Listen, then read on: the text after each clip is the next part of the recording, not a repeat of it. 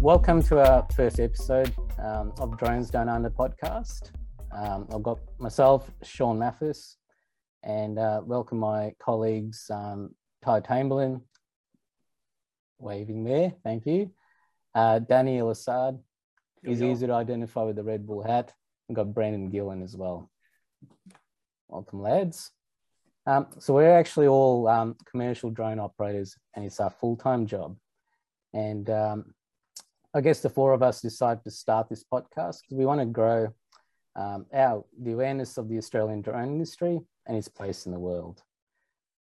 Most of the podcasts, I'm sure, like the rest of us, tend to be US or European based, not many Australian-based podcasts, and certainly not much around CASA, so the Civil Aviation Safety Authority.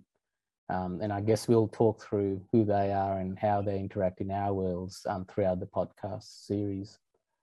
You've probably come across the FAA, which is the Federal Aviation Administration, which is US. And that's probably where most of your learning have come through. Even though it's similar, there are quite a few differences. I guess we love to teach new operators as well as the general public to know more about how to operate drones in a safe manner according to the rules and regulations of Australia. We'll use this platform to involve others from the industry to share their journey and story with us and our audience. So I think just let's say hello to the guys. So welcome, guys. First episode. Game on, guys. Exciting. Look forward to it. Yeah, it's going to be exciting. So we're obviously all quite busy. We're all very passionate to try and share our stories, share our journey, challenges, and it's going to be an exciting few episodes, I think, over the next few weeks, and we look forward to bringing that to you. So I want to get started. Today is all about sharing our journey and our story. So I'd like to welcome Danny, if you could spend a few minutes talking about your journey to here. That'll be awesome. I'll try to make it as interesting as possible and make it a bit longer than the 2 minutes I practiced. Sounds good. All right. So gents, you guys know me through the drone industry. I started with drones in 2017. Been a chef for 15 years. I kind of was getting over the trade and, bought my first Mavic, which is kind of up here somewhere, right there. Good old Faithful up there. Bought my first drone thinking I could do everything. Turns out very quickly, I realized we can't. There's licensing, there's legalities behind, doing stuff with drones. But, back in those days, I thought I could. So started my Instagram page. Between working as a chef and doing drone jobs and building Instagram, just taking pretty photos on my days off. Pretty much went from there, working between the two jobs, and managed to actually pick up a fair bit of commercial work doing real estate work. Going from working in the kitchen and working real estate work kind of was pretty heavy. There's a lot of hours involved, especially being a head chef. You're 70, 80 hours a week. And then on your days off flying drones, it takes it out of you. So after the work actually started building up, I kind of dropped the chef jobs and started flying drones full time. From there, I got picked up by the company I work for right now called Hoverscape, and worked my way kind of through the ranks. We've been doing a lot of, we started with the creative work and worked our way into doing a lot more photogrammetry and 3D models. Then ever since then, I've just been building my experience, meeting new people along with you lovely gentlemen. And it's just been many years of, just building my experience and learning the trade in and out. Obviously we had to get licensed and, you get your different accreditations to actually, grow in the industry. And I guess here we are. It's probably a little bit more than 2 minutes, I'd like to hope. Yeah, it's good. It's good, Danny. Yeah, awesome. Yeah, that's pretty much my story up to today. We started as a chef and here we are. So where do you think your focus is over the next sort of 6 to 12 months, your own journey? Definitely focusing on the photogrammetry side of things and the digital twins, 3D modeling. It's a ridiculously quick growing industry right now, and the quality of these models are just going through the roof. Hopefully we can just adapt more and get more into the industry and build on it. I think it'd be awesome once you can share some of those with us all, and it'd be pretty good to kind of explain how that all works. Definitely. Where are you based, Danny? I'm based in Sydney, Australia. Very good. Yeah. Cool. Thank you, Danny. Thanks, guys. Did I hit that? Cool. Awesome. So now, Ty, love to hear from you and your story and how that beard got so long. Funnily nothing. Well, it's sort of a bit to do with work, I guess. You get too busy and then you get too lazy to cut it. But as far as my journey goes, I've been a photographer for the last 13 years, running my own business. I got into drones about 2015. Same thing as you, Danny, real estate. The company I contracted for, we were still using a really dodgy pole setup, which I was explaining to Sean the other day. And I just went, screw this, I'm going to buy a drone because I'm going to get a lot more work with this. And that was the approach I took. And yes, it definitely did get a lot more work for a while there. But obviously, as you know, it's, not quite that simple as well. But that's where it all started with me. And moved on from there. A good friend of mine actually started Aerospace Australia. He was out of the Defence Force in air traffic control and a pilot as well. But as far as in Defence Force, air traffic control. And this was his, I guess, out of Defence Force plan to set up the company, and with all his aviation knowledge and things, to set it up and create this drone company. And his direction was pretty broad at that point. But he got me on board because my hours and flight time was much larger than his at the time. And I was essentially an asset to him.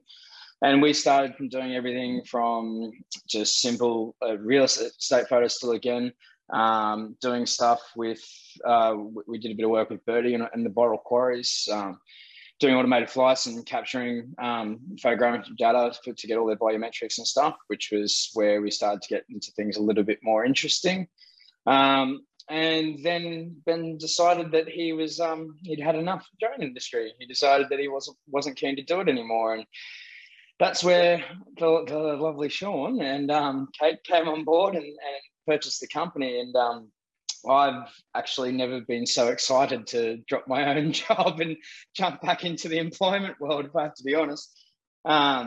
Because the stuff that we're doing now and it's just insane. I mean, same thing you, Danny, doing the photogrammetry stuff and the 3D modeling and things like that has blown my mind. I did a lot of interior 3D modeling and stuff for a while using Matterport systems and things like that. And that blew my mind when that came around. And then once I've seen all the external digital twins now we can do with drones and things like that, it's just mind blowing. But I think it's also just a very exciting industry to be involved with. I mean, we've all discussed this in thorough that, really as much as drones have been around for a while now and everyone knows what they are, the industry is really on the cusp of, pardon the pun, but taking off. There's so many things now that are happening in the drone world, from deliveries to all the stuff that we're doing, agricultural uses, defense uses. It's almost endless, the possibilities of where we can go with this. And we're at a point now where we're finally getting an opportunity to test all these things and see if they actually are real world applications. And that to me is just super exciting. In any avenue of the industry, I really genuinely find it very exciting. And I get to fly around essentially the cool toys as a job. Like, you can't really argue with that. But yeah, I'm pretty excited to see where it's all going anyway. So that's pretty much how I got from point A to B. Do you think some of your skills from your photography side are going to be useful? Oh, 100%. Look, end of the day, and we've discussed this, Sean, and there's a lot of people that have drone skills that may not have photography skills, and vice versa. And I do think they play a part in the industry, not not everything is just essentially clicking a button and it just works. Having all the knowledge of overexposing, underexposing apertures and shutter speeds and ISOs and all that kind of stuff that you learn from the photography industry, that you have to learn. Having the ability to apply that into the drone industry is still not many people can do that. I've encountered that a lot as a problem along the way with other drone pilots I've worked with through the years, that they don't have that skill set. So it's definitely something that's valuable to me and to the jobs I do as well. Yeah, it'll be really cool to kind of see you sharing some of those skills. I think, as we've all talked about, when people get in the air and fly a drone, just understanding some of those prereqs in taking a photo, I think is 100%. I think everyone's got stuff to learn from the industry anyway, but I think having those skills under your belt, regardless of what you're doing within the industry, I think the only things that wouldn't apply to delivery systems and things like that, but virtually everything else within the industry, those photography skills do come into play, which is definitely something I'm happy to share with people and expand their knowledge base. Cool. Right on. And for future reference too, I'm based in the Sunshine Coast in Queensland, so I'm up in the north. That's why you're smiling more than some of us. Yeah, it's never been a better time to be a Queenslander. The only time to be a good Queenslander. Maybe it could be a good Q&A for social media. Guess where we're from. Take a screenshot. Cool. Thanks, Ty. Brendan, let's hear your journey, sir. Okay. All right. So my journey started when I was in high school, all the way back in 2011. I bought my first drone and pretty much started from there. Just dabbling in the space during high school in my systems engineering class and pulling it apart and just doing modifications to it. And then, as you all do, you come to end of year 12 and you have to decide what you're going to do for the rest of your life, of course. And I was not going to uni, so I decided I wanted to become an electrician. And that's where I was for probably about 10 years. So I worked in the construction industry for the last 10 years, qualified A-grade electrician. And then once I finished that, I sort of was still playing around with drones just for fun, flying them here and there, and went off and bought a Mavic 2 Pro, or Mavic Pro at the time. And basically got to the point with my electrical career where I wasn't overly excited to do it anymore. And so I basically packed up, went to Europe for 4 months and traveled around Europe, tried to become famous on YouTube and whatnot and created travel videos and everything. And turns out it's pretty hard to do that. Didn't really go to plan. Shouldn't we? Some of those videos look pretty good. Yeah, I think we should. For somebody who didn't know what they were doing, Brendan, they definitely made me jealous when I saw them. Yeah, I think we should take the opportunity to show at least one of them today, Brendan. Okay, all right. Yeah, fair enough. Well, if anyone wants to go and have a look at them, I've still got them on YouTube under an account called Walkabout Aussie. So go check it out if you really want to have some travel videos. But yeah, I went all the way around Europe, did all the Nordic countries and everything like that. So yeah, it was good fun. And I got back, expecting that someone will pick me up and I'll be traveling the world, still making these videos. And it's not quite the way it all unfolds. So I went back into the trade industry for a couple of years, and it still wasn't quite there. I wasn't excited about going to work, and then I started a drone operations company, and basically built up from there. And from there, I sort of shifted from drones, and now I'm more.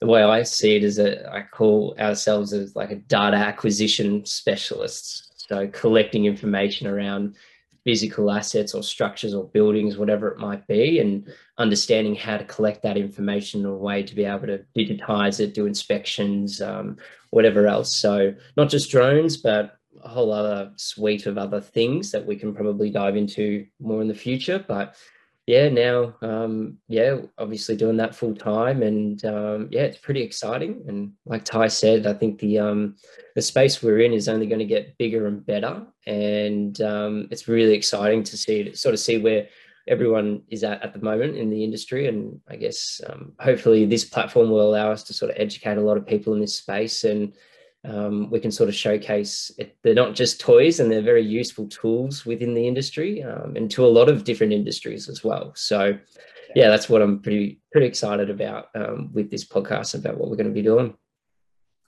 Yeah, I think when people call it toys, I'm sure we can all agree they're expensive toys if they are toys. Yeah, very. Very it's expensive. one of those things. All my friends and family, they literally think I fly toys around for a living. They are so wrong. But I just play into it because I'm sick of arguing about it. So yes, I fly toys. And all your friends and family think we're flying toys all day. Why not? Yeah. Why not? Adds to the fun. Let them think that it's that simple and we're living the dream. Hey, Brendan, what was your favourite place to drone around Europe? Oh, favourite place. The favourite place to drone and fly drones around Europe was Iceland, hands down. Nice. Yeah, that was the best. I spent 2 weeks driving and camping around Iceland, so I drove around the whole country there. That's definitely makes me jealous. That's on my bucket list.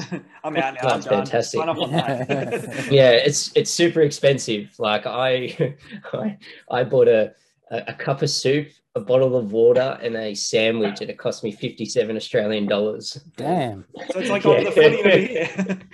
Yeah, that's right. Don't worry, mate. I paid $47 for a club sandwich in Tokyo, so don't feel too bad. Gold-plated sandwich, or no, but it was amazing, but definitely not worth $47. Yeah. Wow.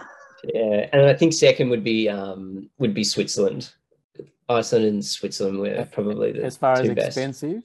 Or yeah, but both. Oh, yeah, most expensive and probably the best places to travel. So yeah, probably the two favorite videos that I've made as well. So I think they're pretty aesthetic to look at as a country, very different to what we experience here in Australia. So yeah, it was pretty good. And we'll have to chuck a few of those videos up on the socials at some point. Yeah, why not? I wouldn't say no. Who knows? You might get picked up this time. That's right. Yeah. It might pull off the photographer dream. I think it's quite funny you say that, Brendan. I reckon nearly every single photographer I worked with, trained with, everything through their entire careers, everyone at some point goes, I'm going to be a travel photographer. Yep. Like I spent 2 months traveling around through Europe, and all I did was shooting. Not for any particular reason, just for shooting, for the hell of it, to come home and plug it out there. Yeah, I'm going to get picked up for travel. Yeah, it's definitely an empty dream for a lot of people. Absolutely. You think how many accounts are on Instagram around the world, and that all of them are trying to do the same thing? Pretty much? I literally only know of one who's pulled it off. It was a good friend of mine. It was a photo of some goats at like Machu Picchu or something like that. It got picked up by a couple of travel companies. That image ended up earning him 56 grand over an extended period of time. It's the only one I know who's pulled it off. That's nuts. Oh, yeah. That's awesome. Yeah, I think for one image, isn't it? Yeah. I remember when I was on a bus going between one country to another, and as I was getting off, I walked past a girl watching my Iceland video. And I was like, that's pretty cool. Did he go up to her and say, that's mine? No, I didn't. I was like, I'll just leave it. It was a good experience. It was pretty cool to see. Awesome. So that's awesome. It was quite funny. No, Danny would have done it for sure. He would have gone up. Do you want my autograph? Danny would have given her a list of all his socials. Follow this, follow that, follow this, follow that. 100%. Who else can afford the socials? It's and my a job. free Red Bull hat too. Here, take this. One day. That's the goal. If you pull it off, Danny, I'll be so impressed. As soon as we do, they're sponsoring the podcast. I'll put a little thing up here saying not sponsored by Red Bull. Cool. And where are you, Brendan, located? Victoria. Cool. Yes. You're smiling way too much. The exciting Stop smiling. state of Australia at the moment, where everyone wants to be. Yeah. So I hear. Here's Ty, the biggest smile still on his face. I'm the furthest from it. It still brings me so much joy. Although I do feel for everyone, Jen. I've got a lot of friends and family in Victoria, and I do know a lot of them are struggling a fair bit with all this. So it's it's crappy, but it is what it is. Unfortunately, Yeah. I'm just lucky I'm in Queensland. Keep rubbing that in. Yeah. Don't worry. Salt in the wounds. Since Yeah, borders absolutely. are closed, Ty, really good. Yeah, well, look, I'd rather the borders be open at the moment because I'd really like your help. So, Cool. Thanks, Brendan. Okay, my journey's been very much creative through high school, and went into TAFE, I guess, to do photography. And I was showing Danny a little bit earlier, but this is my camera, I think about 32 years ago. It's an EOS 300. Still so proud I still have it, which is pretty cool. I still have mine. And for those youngsters, that's called film. What is in the back of that camera? That's not a screen. It's over It's an there. inferior object. Yeah, so it obviously still works, and it's still part of the rest of the gear that's sitting over there. Yeah, so I always had a real keenness for photography and drawing. That's my, since I was a kid.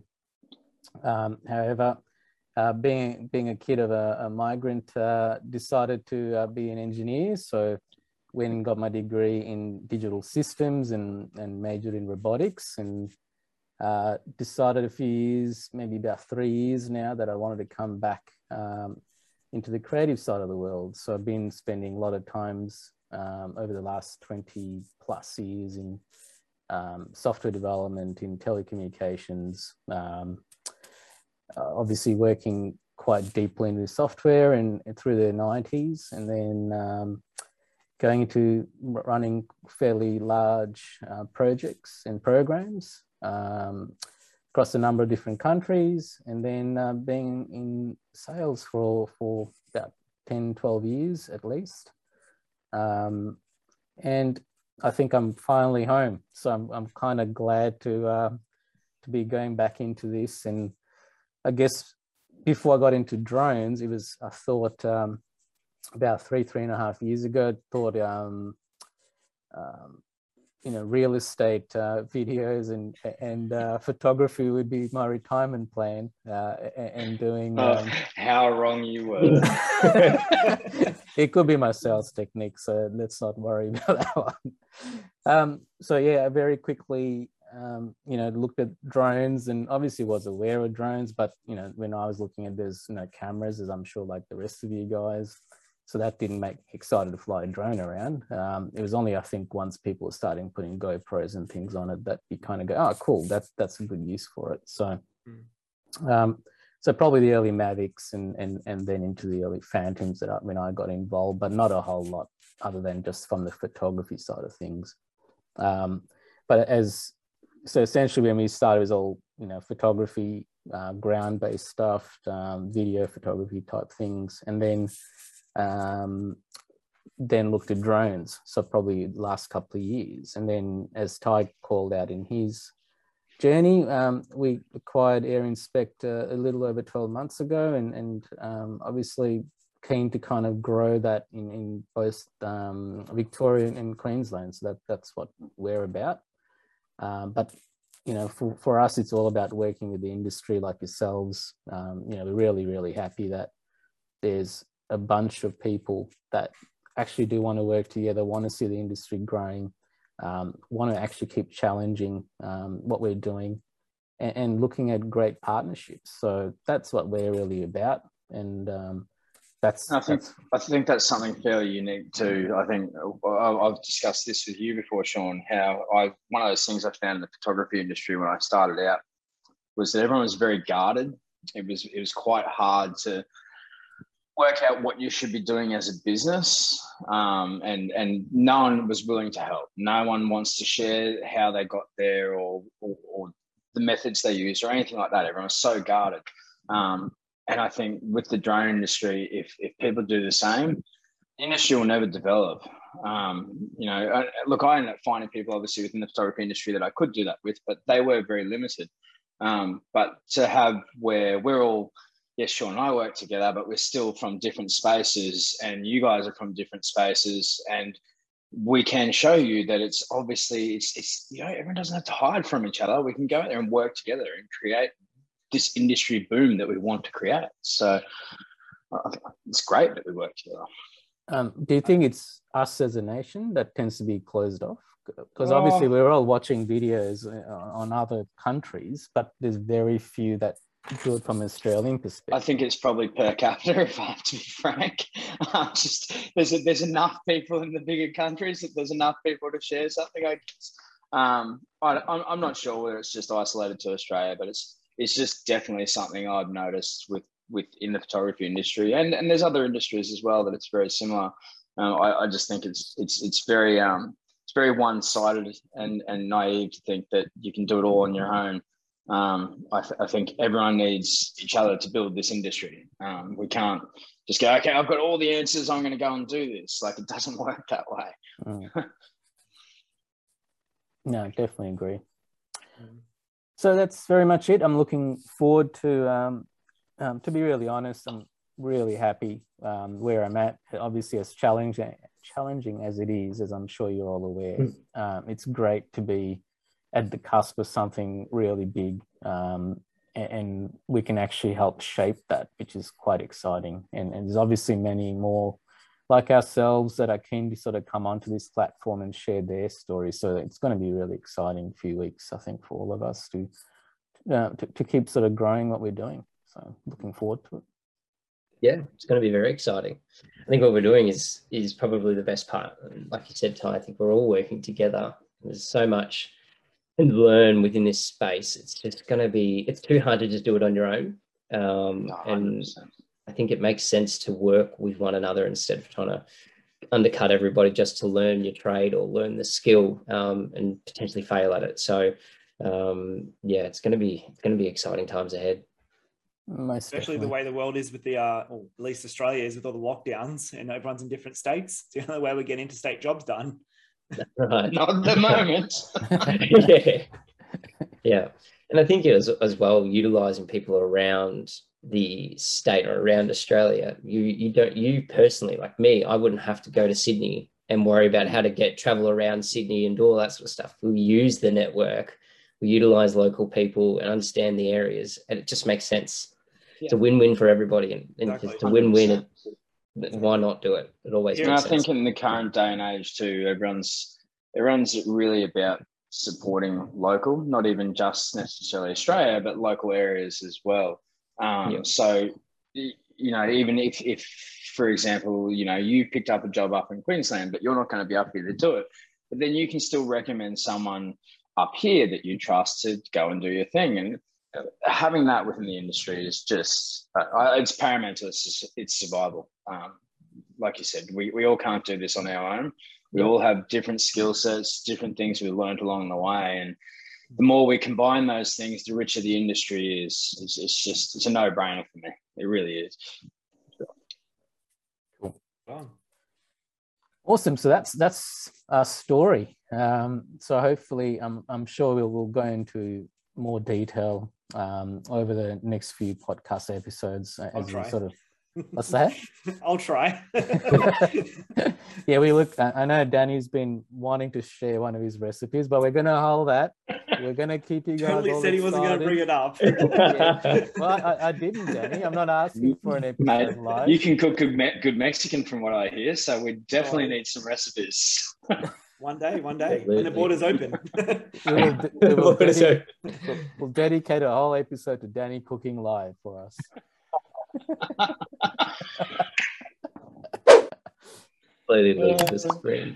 Awesome. God. All right, gents. Our next segment.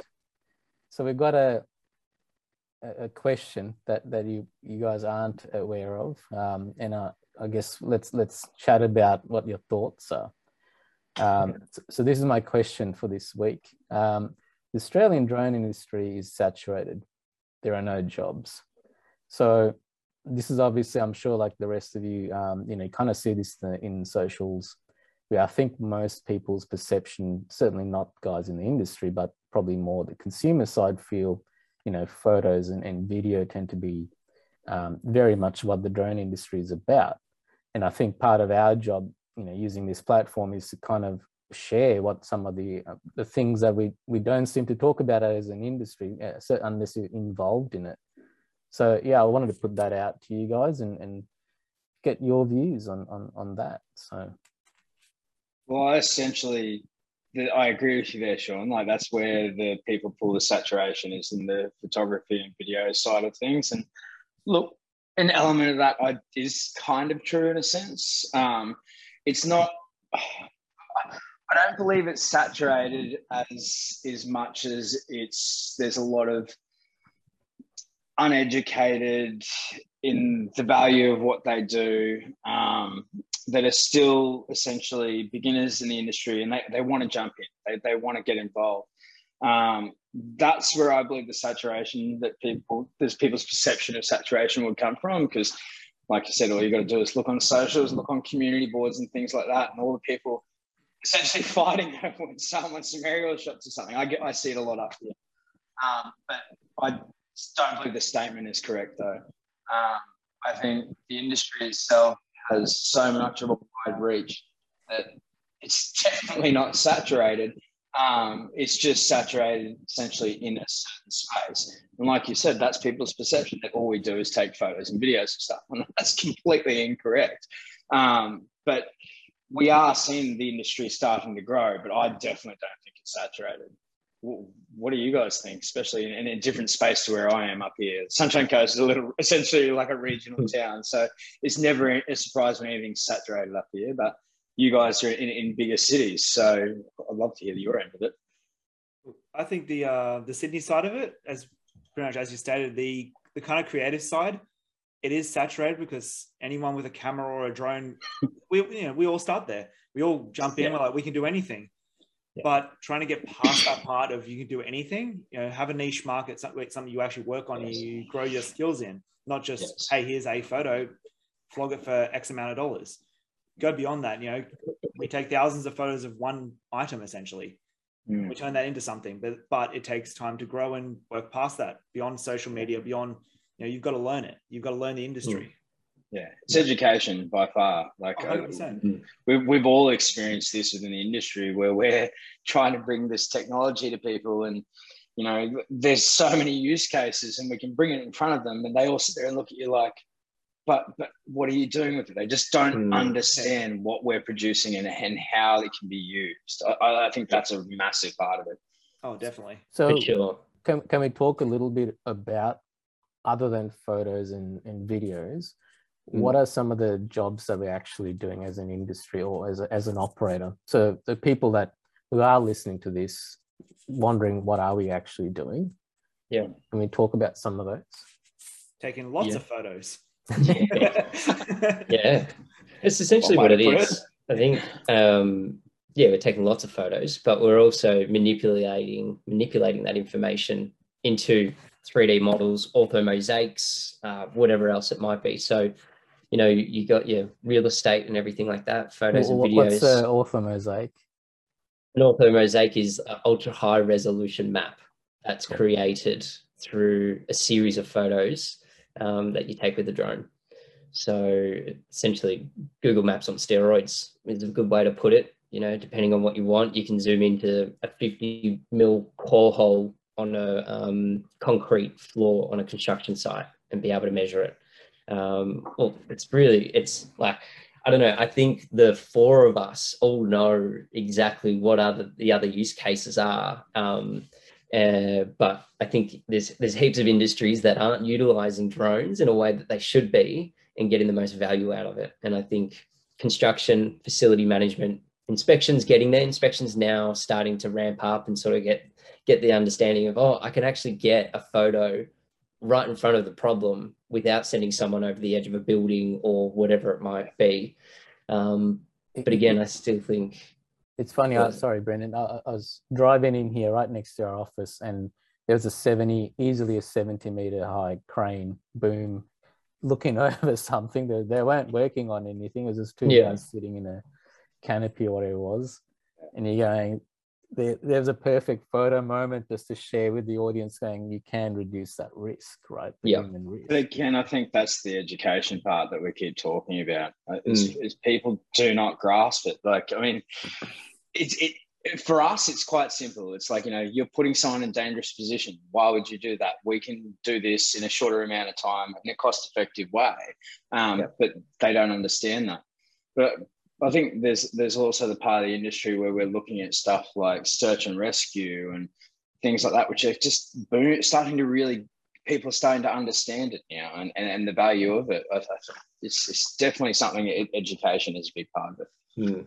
And I think as well with the push from even the government perspective is from a smart city perspective, as well within construction, and that sort of industry is requiring to have some form of digital footprint of anything that we're building now, whether it's just a simple BIM, but the space of us being able to create digital representations of what's being built, capture every point or every stage along a construction phase, and have documentation. Maybe some builders don't want the documentation because some people out there just don't do the right thing, but at the end of the day, if something goes wrong, you'd rather have a photo or high resolution map of something at that point in time to reference back to and go, no, not our fault. It's picture tells 1,000 words. Exactly. So it's the same information for, whether it be the foreman, the worker, or the chairman of the board or whatever. They're all going to see the exact same bit of information. You can't alter it. All right. Yeah. And look, I think it will create a little bit more honesty through some industries as well. If I know some requirements on construction are requesting drone flyovers and ortho mosaics now as part of the tendering process. So the construction industry is the one that's going to benefit the most out of this. They just got to catch up and sort of get out of the dinosaur age of where they are now, and understand that it's not just a documentation to catch them out that they're doing something wrong. That information can go between 5 or 6 different areas within one project, and it can benefit a lot of people and save a lot of time and money. So I think the evolution is there as well, and this gets talked about in every industry. Dinosaurs, I guess, is the best way to put them. I know in construction, some of the stuff I've dealt with, they're the old guys. They do things the old way. They've got the approach, if it ain't broke, don't fix it. But the more you educate them what we're capable of doing, and I think with, I guess, a younger generation, not necessarily young, but a younger generation popping into the industry, they are now looking at tools where they can save time, make things safe. And it's kind of where we said we're right at the cusp of this explosion that's going to happen once people take it on board, which I think they're starting to. So we talked a little bit about obviously construction, Brendan, that you just raised then. What would be some of the jobs? Obviously, say agriculture. Can we talk about some of those roles? Because obviously there's people that are doing a remote pilot license on REPL, thinking they're going to be the next best photographer or travel photographer, whatever we want to think it is, because that's what we know, right? The things we're talking about, there aren't any scripted jobs. You can't go to Seek or any other, whatever the job network is, and find people with these skills. They're very limited, as we all know. Can we talk about what maybe 2 or 3 of these types of roles would look like to help people in out there listening to us? What do you mean by roles? Well, like as the operator? As the operator. So if you're going into a construction site, where would we use a drone? Or if you're going into agriculture, where would you use a drone? So if you're doing an asset inspection, why is a drone useful? I like to define what some of these jobs would look like so people can actually start to relate and think about what their license would be used for. I think it will come down to a couple of things, but where you're located. So I think if you're in a major city, you would be asset inspections, construction and everything like that. If you're in a rural area that has farms and whatever, agriculture is probably your game and you should dominate it. I don't think there's too many, well, from my opinion, I don't think there is too many people out there really dominating that space that I've seen. There might be, and I just don't know about them. But if I was up, in between Echuca and Melbourne, Shepparton or somewhere like that, I would be going to every single farmer with talking about multispectral cameras, understanding your vegetation health, crop spraying, things like that. I would be trying to dominate in that space and just being in there and being in people's faces about the technology, because when we talk about dinosaurs, farmers are farmers, right? And there's nothing wrong with that, but trying to bring technology to people to we might have just lost all our farming. Everything's gone. I just stuffed it up. But well, look, at the end of the day, my mother's a cattle farmer, and they're a good example. I've tried to push them into technology for a long time. I mean, they're mostly out of the space now. But for a simple thing of a digital tagging system that they had for all their cattle, they spent about 10 grand on this thing.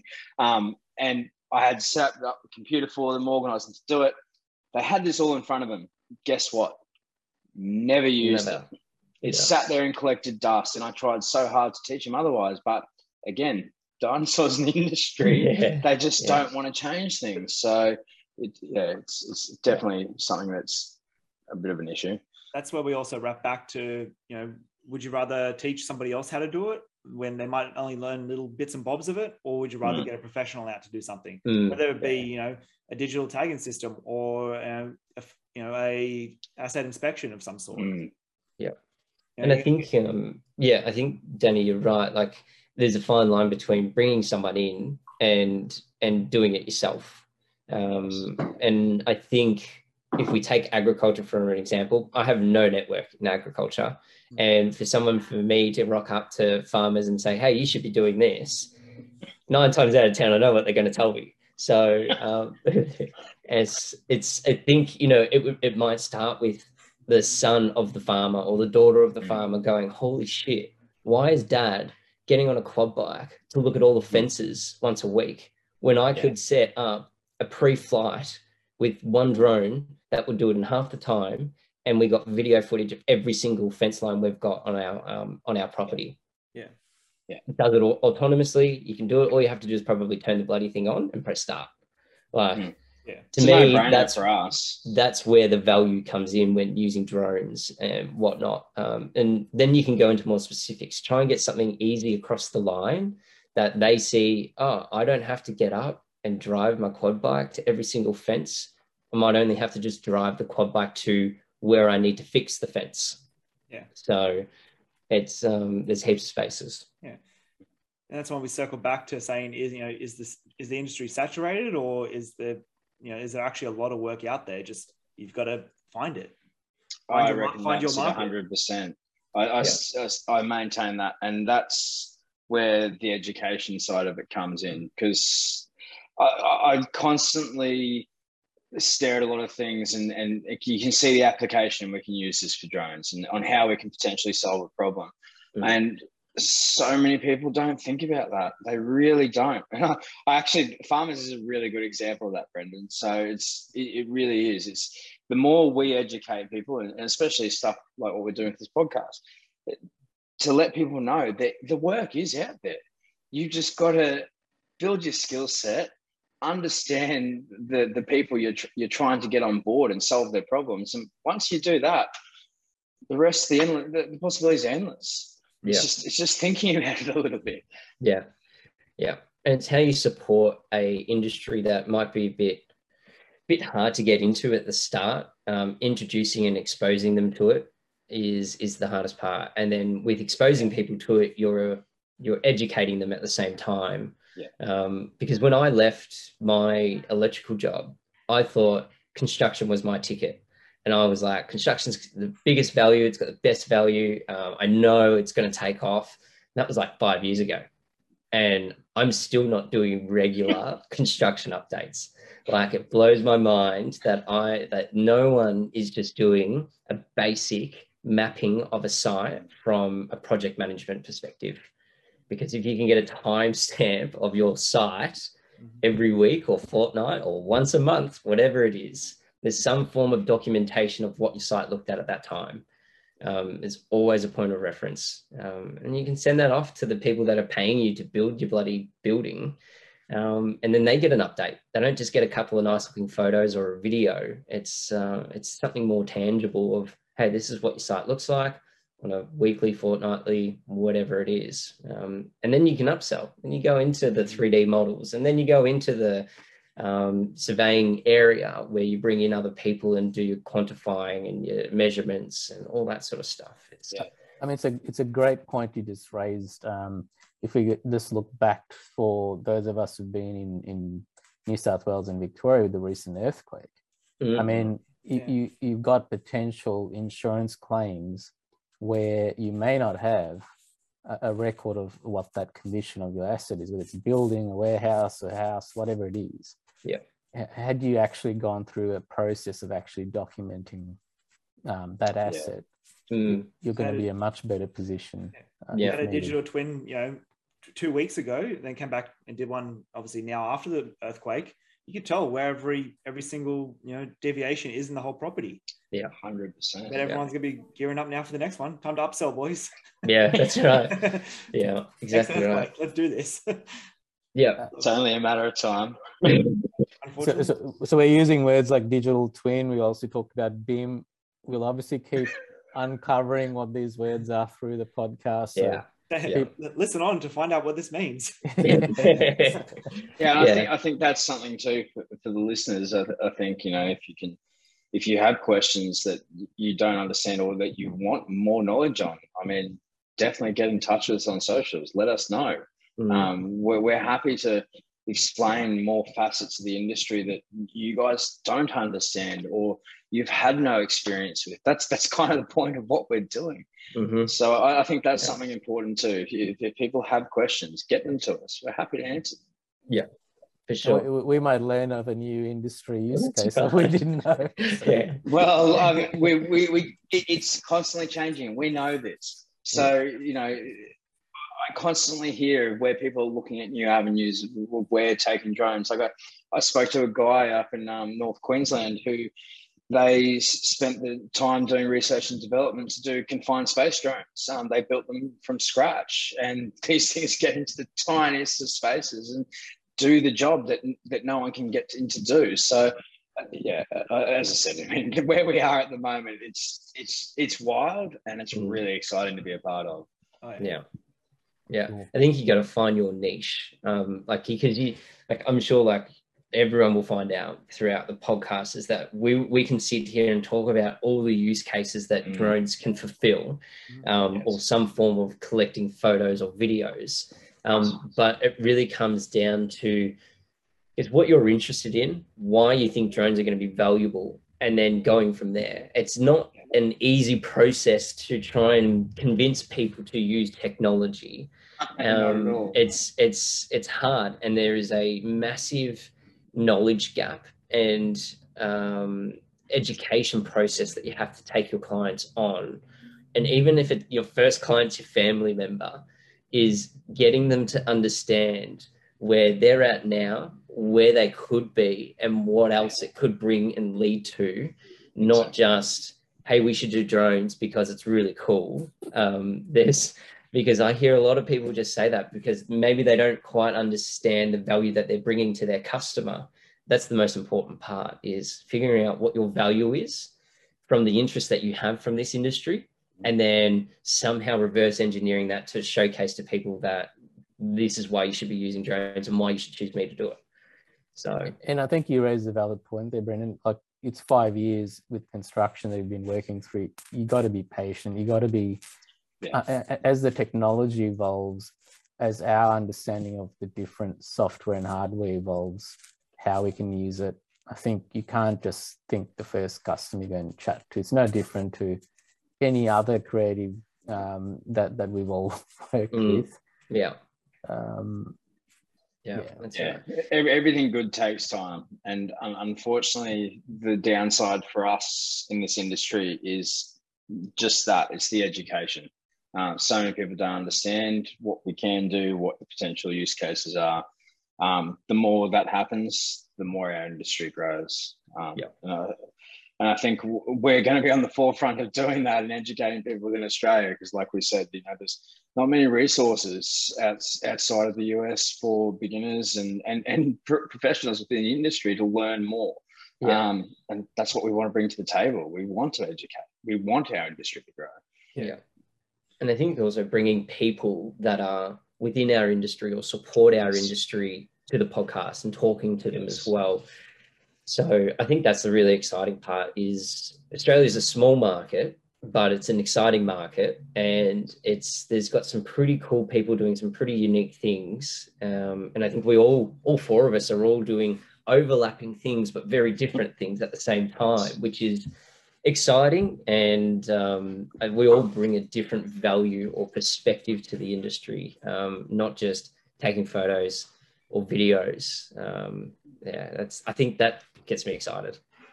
No, most definitely. Dummy of the week. What a time disappear. Wow, look at that. It's safety time. Safety time. All right. For our listeners, Ty is now wearing a hard hat. Yes. This is making me sad. That wasn't edited in, right, Danny? No, that was there. Right. So, like, dummy of the week. It's more to that resources we found on the internet and other places that sometimes it may be unsafe. It might just be someone's done something really silly. It could just be one of those situations that it's worth discussing within the industry, because a lot of people don't understand some of these things. And if we can, again, share and educate, the better it is. So I have a little video to share that we're going to have a discussion about. Let's get that up. Okay. So what you guys are seeing now is a coffee delivery via drone. So I believe this was down in New South Wales. Canberra. Canberra, there you go. So there has been drone deliveries in place, and you'll notice the crow coming to have a stab at the drone.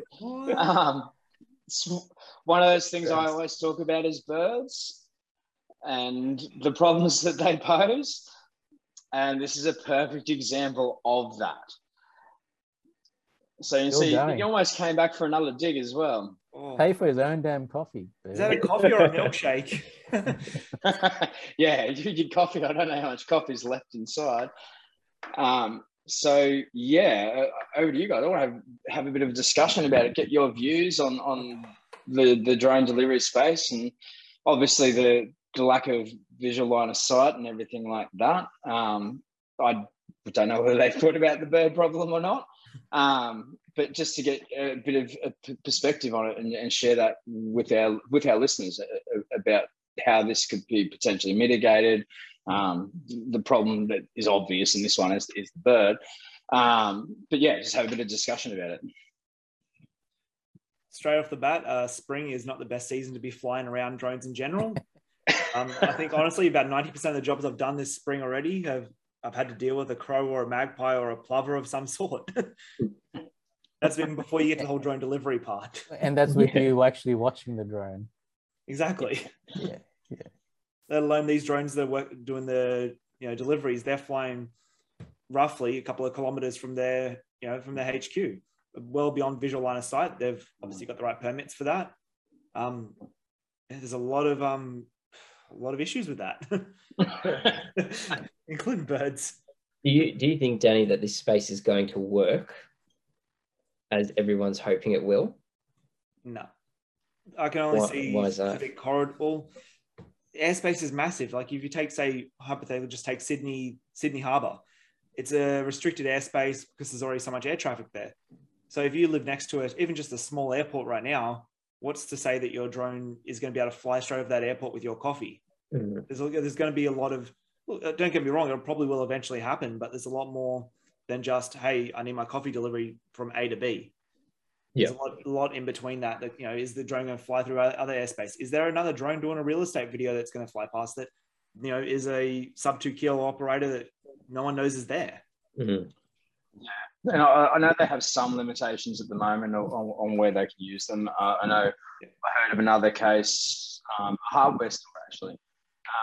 They've taken the drone delivery on board for the fact of delivering nails, tools, etc. to building sites, rather than the tradie having to come out to go when they run out of nails, come back into the hardware, waste time going to grab that and going back. They were limited to a 1.5 K radius of the shop.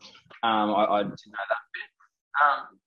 I can see the upsides of it as well. Like obviously the drone delivery system in theory is a great idea, but like you were saying, the lack of visual line of sight, you don't know who else is in the air.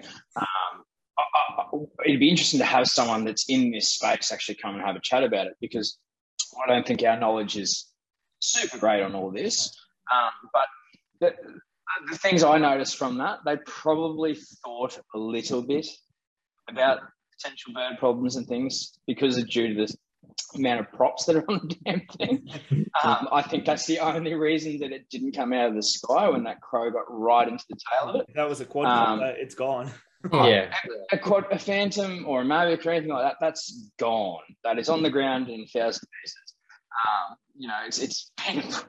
I've had some close calls where you're out doing a job and you have that bird that just won't leave you alone. They quite often don't generally go in and actually have a dig, but it is a concern. It's so unsafe. If something drops out of the sky and there's someone underneath there or whatever, that's a huge problem. And I think that's probably, in my view, the biggest issue with the drone delivery system is the lack of visual line of sight and the lack of being able to act quickly in a bad situation. This could be a good idea for the next guest to come on. If anyone knows anyone that's in the visual line of sight or extended visual line of sight, hit us up via our socials, which we'll put in the comment sections and whatnot. Sure. It'd be really cool to actually get some actual industry insights. I do believe about opinion. This is all just our opinions right now and what we know. Yeah, 100%. I do believe, from what I remember, obviously they're doing that in Canberra. There was some deliveries going on in New South Wales. I know they were testing up here in Queensland and Logan. I believe pizza deliveries, which they were also doing in New Zealand, the Domino's as well. They were delivering pizzas via drone. I haven't heard too much more since they announced they were doing it. I don't know what the success was with it, whether they've decided to keep going with it and keep trialing it or just can it all together. But it would be really interesting to get someone in that space in here to have a chat, because I'd love to learn more about it and the concept of what they're working with to make it safe and practical. Yeah, I was thinking if you're just doing deliveries to us in metro areas, where there's coffees, I personally don't see the gain right now, but as we all know, the remote communities, whether you need medicines or vaccines, there's a number of countries clearly like us that are quite spread out in territory wise. The costs are high, obviously we're going to use planes, but there's probably ways to kind of reduce some of that where there's absolute essentials that people can't get to, certainly when it's something that needs to be done urgently. Yeah. So I think if we can find safe ways to achieve that, I think that's great. But for me to get my coffee because it's convenient to me and the risks are so high today without real true governance in airspace. God, in the modern day and age, mate, we all live for convenience. Yeah. Honestly, if I could walk out front right now and get my coffee, I'd be so happy. But I think you're right, Sean, on the use cases there. I think when you look at, a good example is funnily enough, Melbourne, Victoria at the moment. With you guys all in lockdown, there is obviously cases where there will be people who need medical attention quickly or need medication quickly and things like that. That is a great use case for it. I agree with you. The coffee, the pizzas, the random little edible objects you can get delivered, they're kind of pointless for what they are. They're just purely a lazy convenience thing. I don't believe it's safe, but again, I'm not in that space, so I don't actually understand how they're making it safe, essentially, to do so.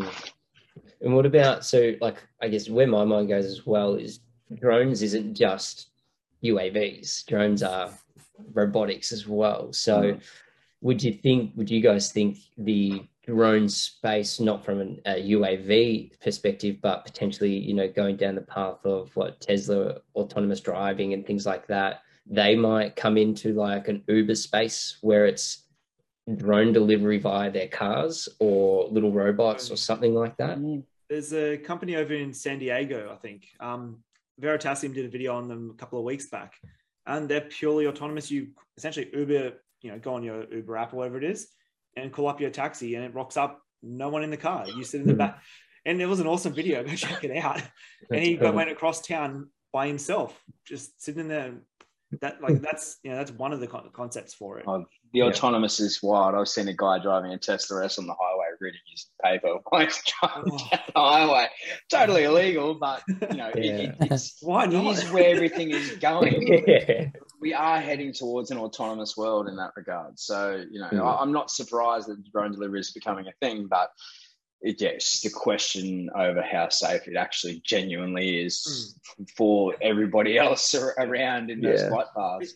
If you look at it, it's still early days. Like, as we're saying, you know, construction, Ben's been in for 5+ years. How much has that changed? And how long have we been doing drone deliveries? Like, I think it's about 2 years that they've been testing between New Zealand. I only know in Australia and New Zealand. I mean, I'm not sure as far as overseas goes, but I think it's about 2 years now. And they still haven't officially launched it. So they're definitely obviously having problems that they need to mitigate and work out how to fix these things.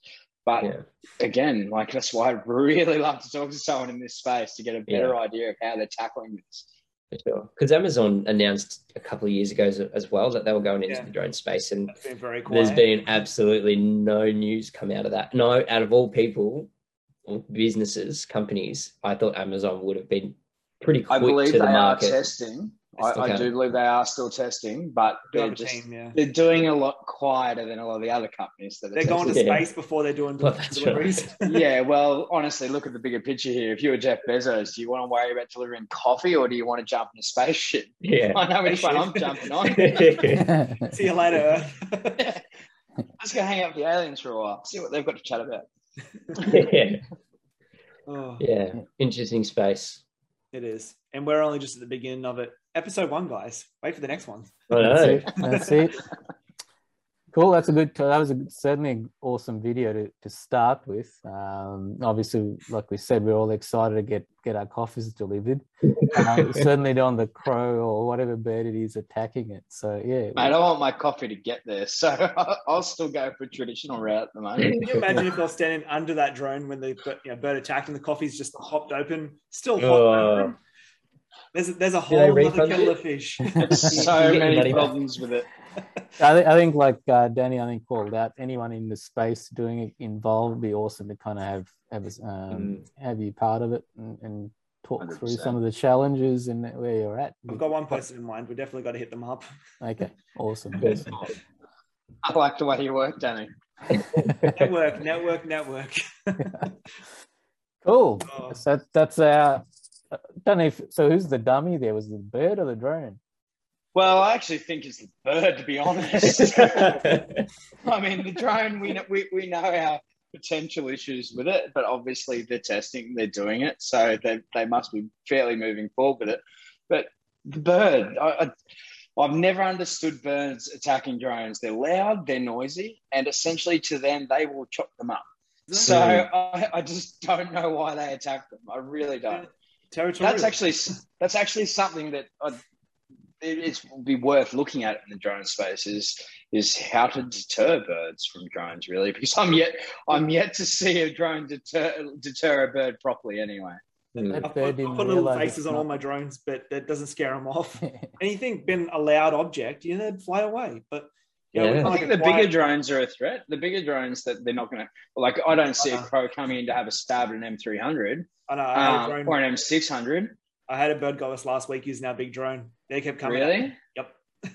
Did they actually have a swipe, or they just? There's a few times where I could see the bird's eye in the photos. Wow. Yeah.